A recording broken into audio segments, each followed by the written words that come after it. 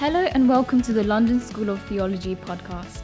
You are listening to our weekly chapel service. In this week's episode, we have a guest speaker. London School of Theology. Forming disciples. Resourcing churches. Impacting society. Well, good morning. As said, my name's Christine and I'm a local church leader. I think the person I have spent the most time in this building with is probably Keith, your wonderful librarian. I love your library. It is extensive and it is amazing, though I do not love the chairs. I have to admit. So I'm so glad you're with me, Francis. So I understand that in chapel this term, you have been developing and looking at the theme, developing godly character and values, actively becoming Christ-like. So this morning, let's spend some time focusing on Jesus. I thought this was obvious when I spoke to Alison earlier. I said, oh, great. Okay, well, I wonder what other preachers have brought you about Jesus. I bet it's all been from the Gospels. She's like, no. I went, oh, okay. Well, I'm bringing you a simple message this morning. We are just going to gaze at Christ, at who he is, what he does, and what he says. And so for this morning, I have chosen one of my favourite Jesus stories. And it's a real joy to be able to share with you the Jesus that I have encountered in this story. So at dawn, he appeared again in the temple courts where all the people gathered around him and he sat down to teach them. So here we find Jesus in the temple courts. This is a public, open space, accessible to both men and women. And we find Jesus teaching surrounded by people, all the people. Now, I love using my imagination when I read scripture. So if you find it helpful, can I invite you to picture the scene? Imagine yourself into the crowd gathered to hear the teacher.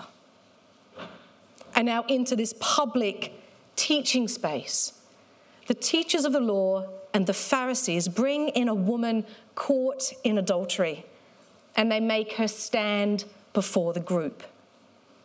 Imagine this woman caught in the act of adultery. I wonder how she would have looked.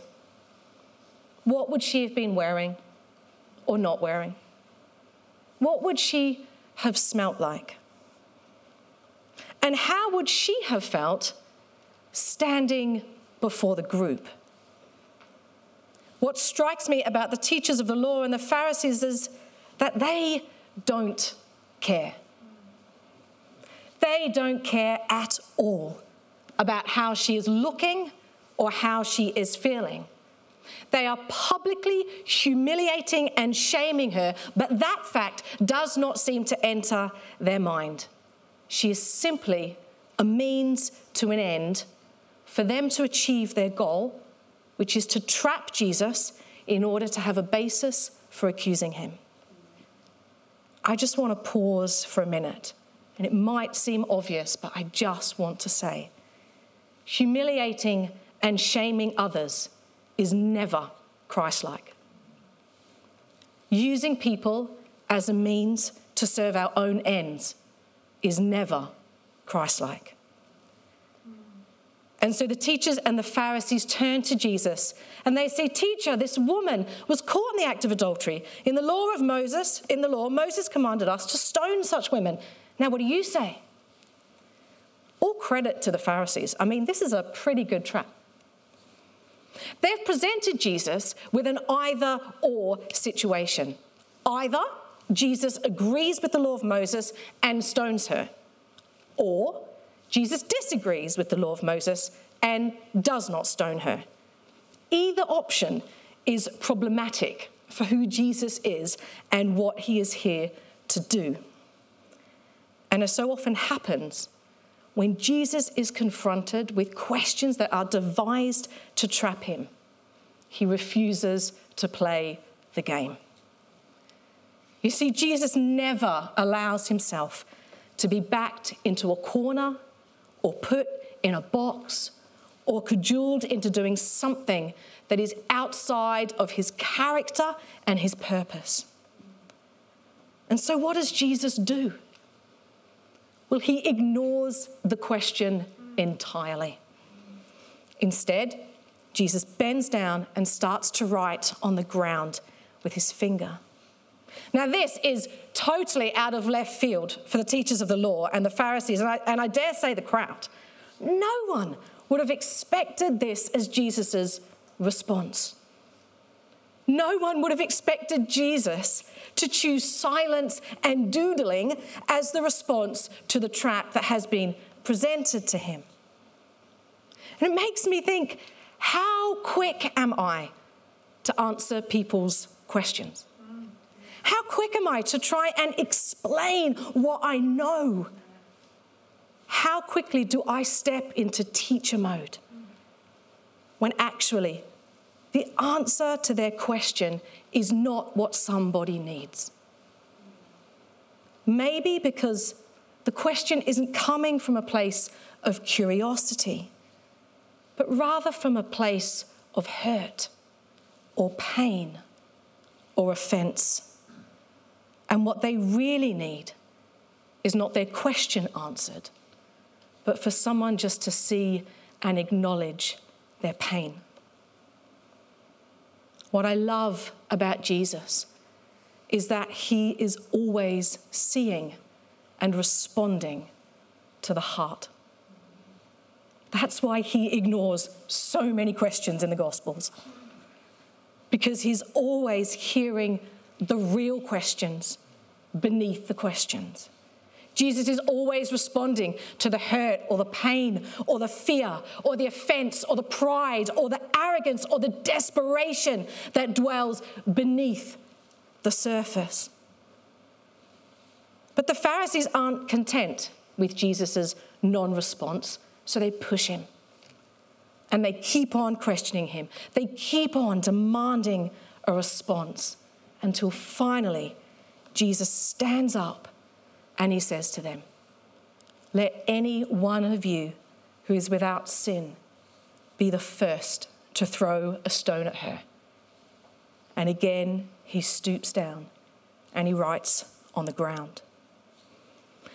The long-awaited response is a statement intended directly for their hearts. Jesus says to them, "Go on then. If you're righteous, if you're not guilty, if you're without sin, go on then, throw a stone."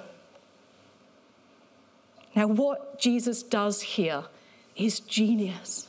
I love Jesus. He's so clever.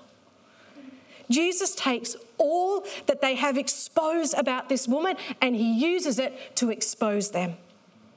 Jesus takes the filth they have revealed about her and he lets it speak to them about the filth that lurks within their own hearts. Jesus takes the judgment they cast on her and he invites them to use the same judgment on themselves. And what I love about Jesus in this story is not just what he says, it's what he does. You see, all of this takes place with Jesus stooped over and writing on the ground. Jesus isn't looking at anyone. He isn't facing anyone or squaring up to them. He isn't looking them in the eye. He isn't waiting, arms crossed, for their response.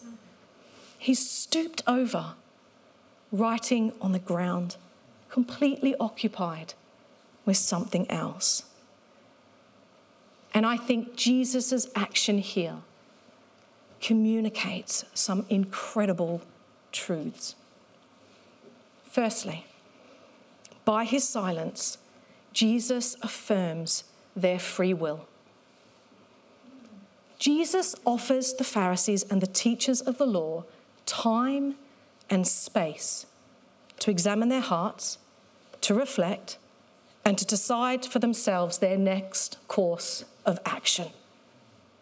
By not even looking at them, he affirms each person's freedom to pick up a stone and hurl it at this woman. Or not.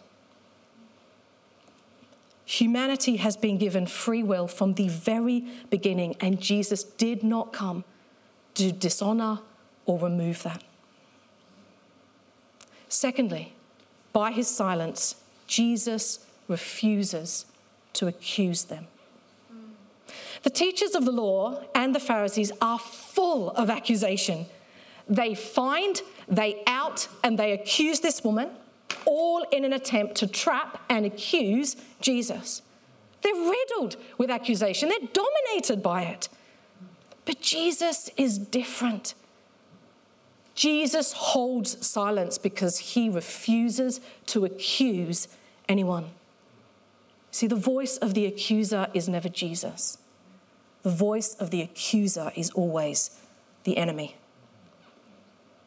And thirdly, by his silence, Jesus trusts them. Now, this might be the hardest one to get our head around, but I believe it to be true. Jesus does not just give us free will to sin. He doesn't just refuse to accuse us when we sin, but he also trusts us not to sin. Jesus gives us free will to sin.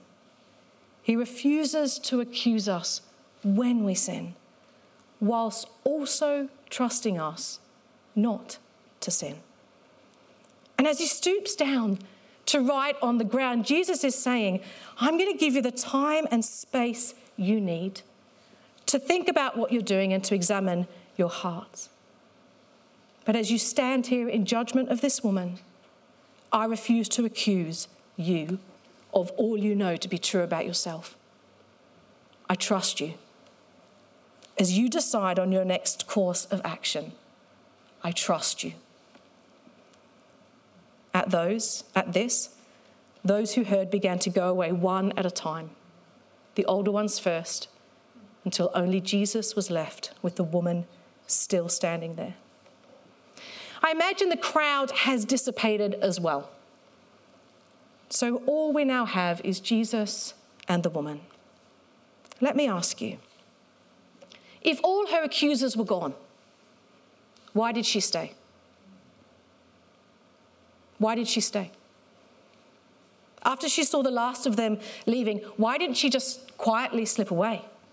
I mean, Jesus was hunched over, looking at the ground. He wouldn't have even noticed if she'd left.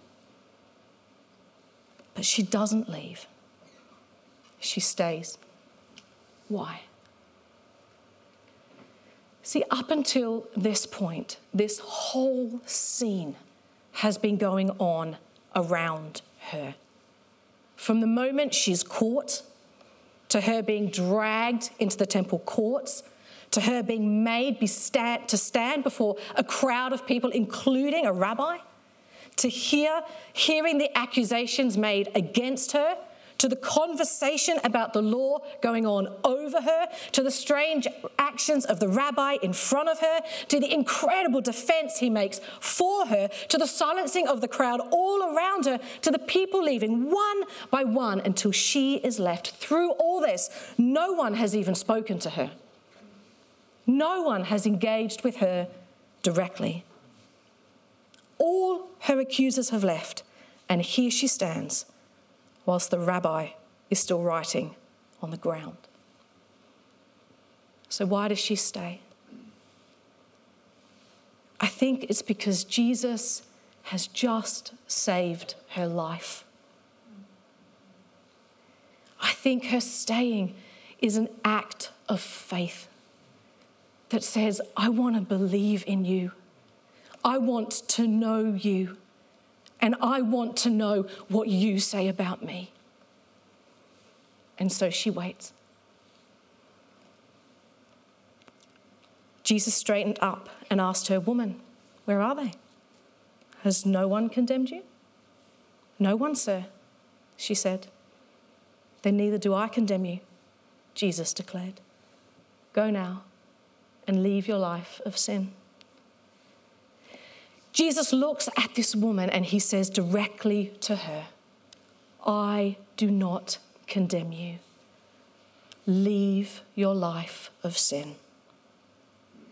And what I find so fascinating and so beautiful about this story is that what Jesus offers this woman and what he offers her accusers is the same thing.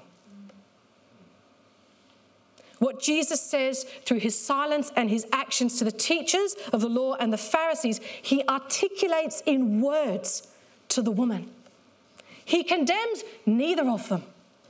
He refuses to accuse and condemn the Pharisees, and he refuses to accuse and condemn the woman.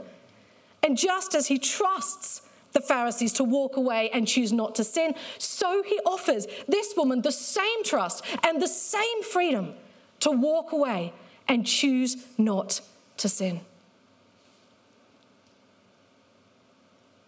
And as we have taken a moment to look at Jesus in this story, what I'm wondering this morning is, have you ever stood in her shoes? Have you ever felt like what it is to stand in this woman's shoes? Have you ever stood before Jesus, caught?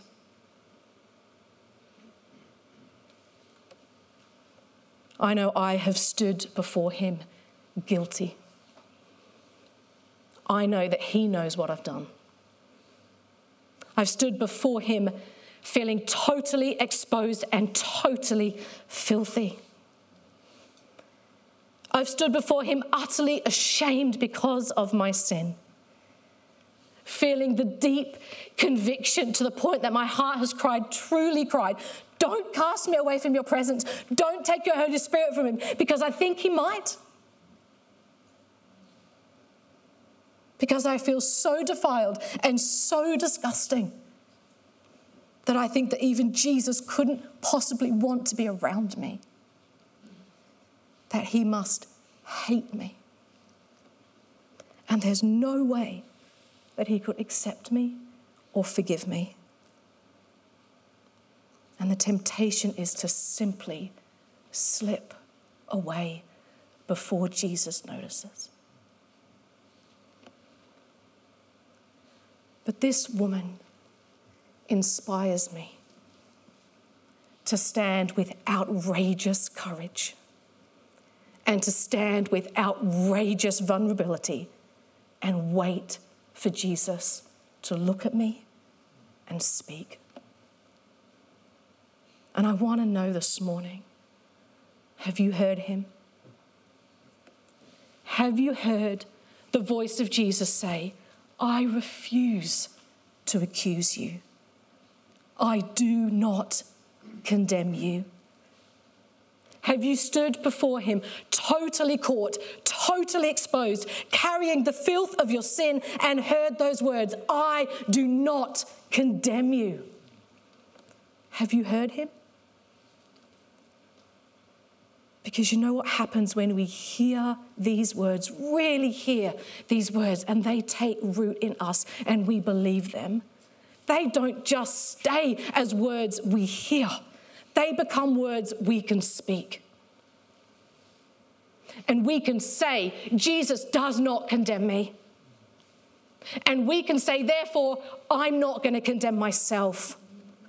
And we can say, therefore, I'm not going to condemn you. And Jesus also says, go now and leave your life of sin. Now, please do not be tempted to hear this as a condition or an accusation. Jesus is not saying, I don't condemn you, so you owe me.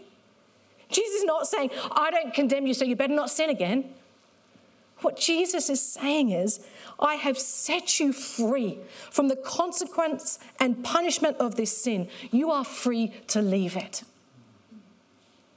You are free to walk away from it.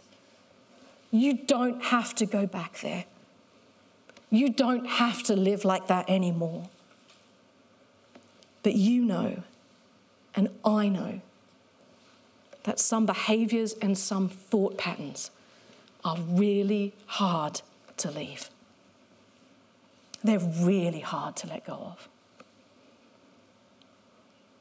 But the greatest motivation for holiness that I have ever experienced is when Jesus simply looks at me and says, I trust you.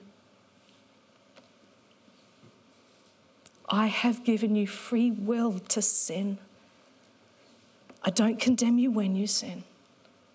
I trust you not to sin. And so what happens when we fail? What happens when in a month, a week, a day, we're back standing in front of Jesus confessing the same sin again? What then? Well, then Jesus looks at us and he says, I don't condemn you. Go and live your life of sin again and again and again, 10 times a day. Jesus' words to us remain, I don't condemn you. Go and live your life of sin. I don't condemn you. I trust you. I don't condemn you. I trust you. I don't condemn you. I trust you.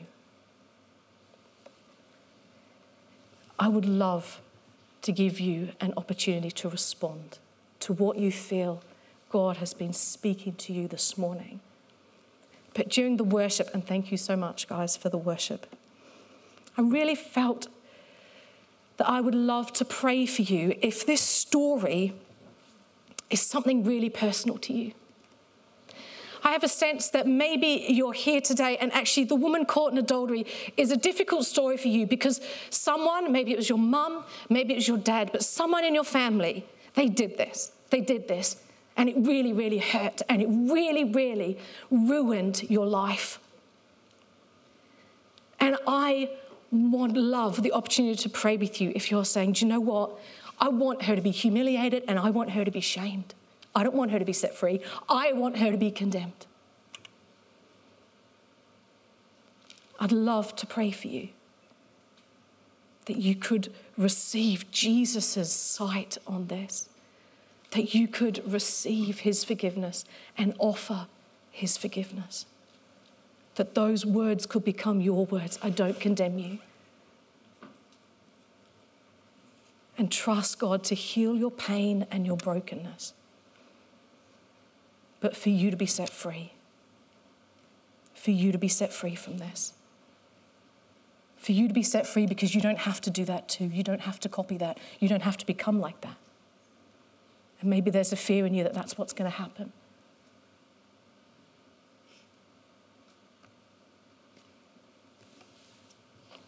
So I would love to be able to do that if you would like to. Thank you for listening to the London School of Theology podcast. To find out more about LST and our courses, please visit our website.